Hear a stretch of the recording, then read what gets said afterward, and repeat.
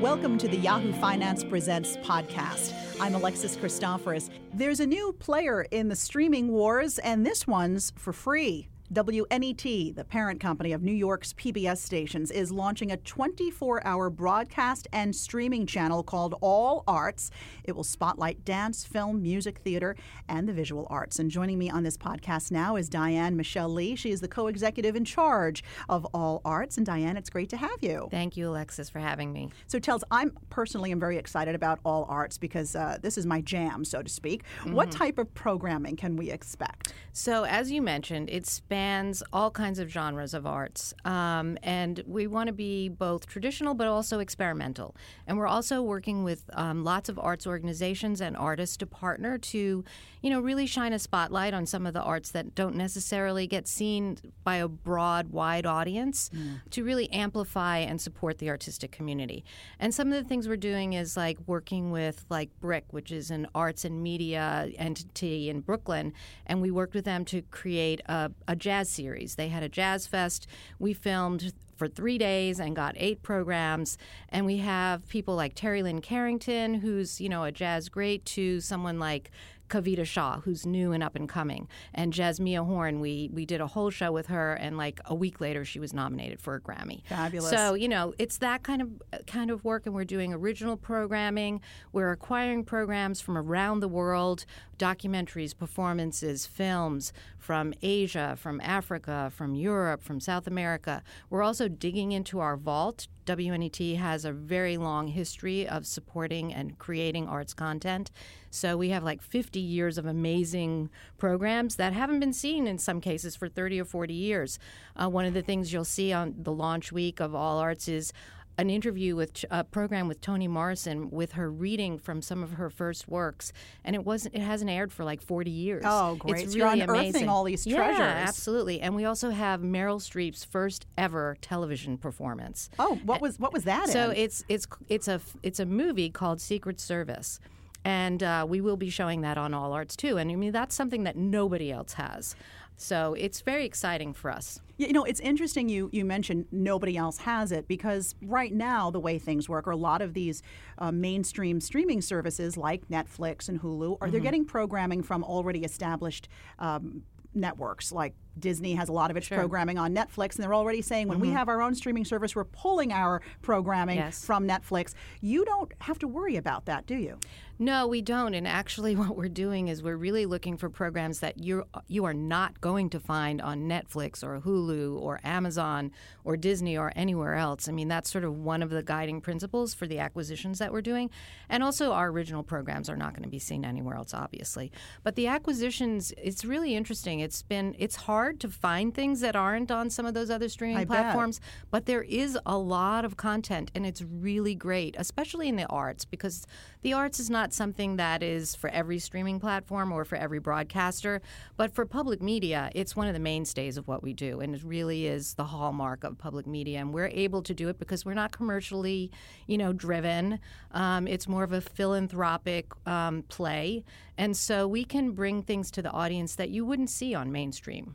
Yeah, a lot of content out there, wonderful content, looking for a home that just wouldn't cut the mustard, so to speak, at some of these other streaming services. Yeah, the distributors we're working with are thrilled. Our budgets are much lower, but this is content that they're not getting on in the U.S. anywhere else. So we're able to make some really good deals and bring some great programming to the audience. And, here in the tri-state region, we're on a digital and on broadcast, on cable, but we do have free streaming apps on Apple TV, Roku, Amazon Fire. We also have a website. We have social media. So all of those are available across the country and free to everyone. Right. I've seen the programming on Facebook, Twitter, Instagram. Acquiring these programs, coming up with original content does cost money. Yes. How are you funding All Arts, this free streaming service? Yes. So you've heard viewers like you on public media. Yes, and I so have. So community supported is one thing. And, that's a really big, important part of our funding strategy. But also philanthropic funding from individuals who really support the arts. We are very fortunate to have a number of individuals who are supporting this venture, and foundations. So the Mellon Foundation is one of our funders. And, that's the kind of funding that we're seeking. We don't have advertising. So as I mentioned, we're not commercial, so we're not seeking advertising. So it's a very different kind of funding model, and it really only works on public media. Why get into the streaming service game to begin with? Are you going after a different audience? Are you trying to stay relevant as we all change, regardless of demographic, how we all change the way we're consuming news and information? Yes, absolutely. So, the PBS audience usually is an older audience. So, we looked at this. We did a lot of research and strategy, and we really want to be able to sort of span the generations. Arts spans, generations. It spans geography. It has no borders. So, we have our broadcast platform where our traditional, older viewers will probably watch us, but we really wanted to be somewhere for everyone. And so that's why we thought that, it was very, very important for us to have our streaming apps that are free for everyone, and also, everything on social and on our website. And so far, we launched our website earlier just to kind of socialize the idea and kind of start working with our partners.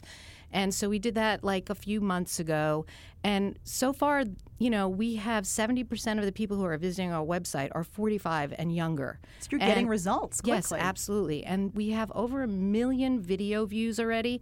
And most of them are on YouTube. Mm-hmm. And most of them are 12 to 25 years old. So, this is really important to us because, we want to be able to reach all kinds of people across all generations and, with all kinds of interests. What about this sort of bringing equity or leveling the playing field, if you will, bringing things to people for free, like these arts programs that they normally would not have access to? They'd need to be in a major city where it was being offered. They'd need to buy tickets. Here, that's not the case. No, it's not the case, and we say that all the time. No ticket necessary. It's free, which also is one of the hallmarks of public media. It's one of the principles that public media was built on, that we will bring all kinds of programming, particularly the arts, to a broader audience, to people who would not have access to it otherwise, and to really, allow people to experience things that they might not be able to afford. They don't have it in their community. They can't get out of their house. They're just not going to be inclined to do it. But if it's on TV or on streaming now, they're curious and they'll find things. There's a lot of discoverability out there, right? A lot of different places to discover it. I'm curious the process when you're looking at what programs to offer. What goes into that thought process? Because some of the originals, I love this. Is it Broadway Sandwich? Oh, yeah, I love Broadway Sandwich. Yeah, tell us about that. So Broadway Sandwich is a really fun, this is the thing. This started as digital first. So this is a digital series that we are now going to package. It's so fun. We're going to package it and put it on broadcast as well. But the idea is that between the matinee and the evening performance, what do the Broadway actors do in that sandwich? Yes, that is a question I've had. Well, it's really fun to see what they do. So we've featured an actor and actress from Hamilton, from Kinky Boots, from Mean Girls. And it's fun to see what they do. Some go and feed their pet turtles. Some go and have lunch. Some get a haircut. Some take a vocal lesson even though they're singing all day long. Dedication. At night. Yeah. Some teach a class. Some ride their bike. They do all kinds of things.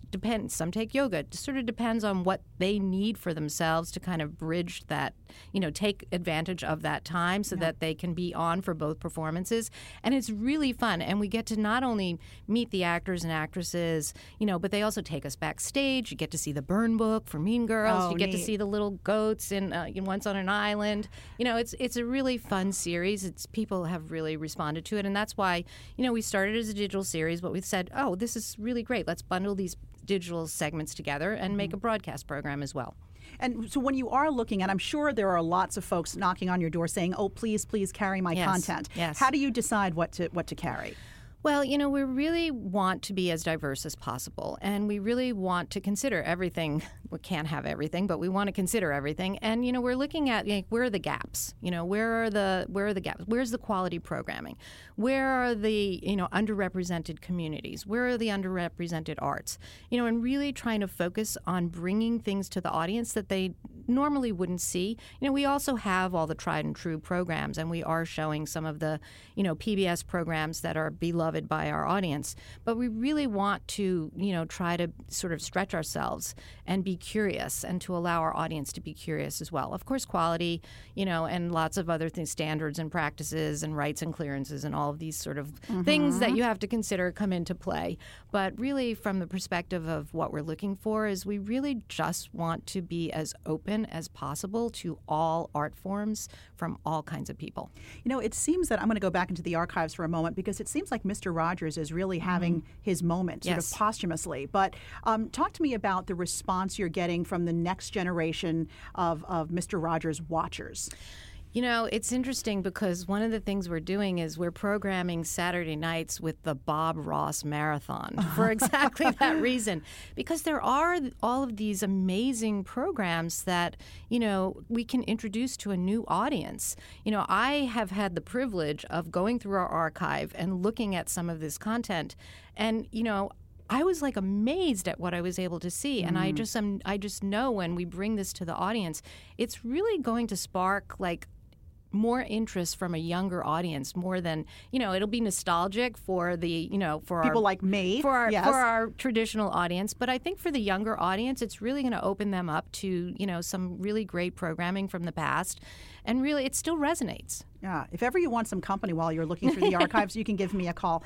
I understand there's new children's programming coming Saturday mornings, you say. What's that about? So we're as with everything, we're starting out with certain blocks of programming, and then we'll evolve that. So for Saturday mornings, we decided that, we want to start sparking the interest of our youngest viewers. And because we are multi-platform and streaming and online, we know that lots of younger kids might watch things on their iPad or their, smart TVs that their parents have. You've got that right. So we have programming that is focused on the arts for children.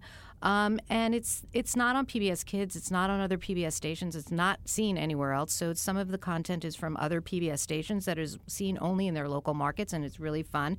Very focused on the arts, on dance, on painting. But then we're also acquiring programs for kids from around the world. And some of it is in foreign languages, but I've watched all of it. And even though it's in Japanese with English subtitles, and I know some kids won't be able to read it. It's so visually stimulating and so fun, and so much music and dancing and just movement, that I think it'll just be really interesting for young children to see things from elsewhere as well. Yeah, you're opening up worlds, which is what WNET has been doing for decades. There's a lot of talk about a softening economy. And certainly WNET has seen its share of those. But what does that mean for a nonprofit organization like yours during those times? Do you see a direct correlation? Is there a pullback even from the large foundations? Sure. I mean, everybody is competing more for dollars. Just like, in the commercial, business world, it's not any different. It's just as hard for us in the nonprofit world as it is for anyone. How do you prepare for that? Philanthropy and nonprofit is all about relationships, right? I mean, that's business, really, though. It doesn't really matter. So, just really maintaining our relationships with our funders, with our foundations, with our community, really with our community is really important.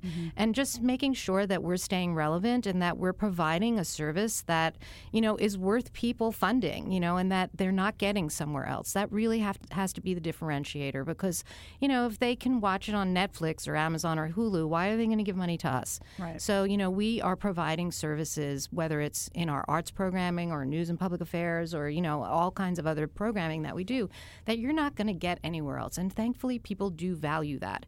I mean, it makes it harder when we're in a soft economy to, garner those dollars. But, we're pretty lean and mean. I mean, we're nonprofits, so we run pretty lean. And we do, always look to the future and sort of prepare ourselves for those times. Well, we're excited about All Arts. Best of luck with the launch as it continues to roll out. Diane Michelle Lee of All Arts, thanks so much. Thank you so much. Thanks for listening to the Yahoo Finance Presents podcast. Be sure to rate, review, and share this podcast, and remember to subscribe so you never miss an episode.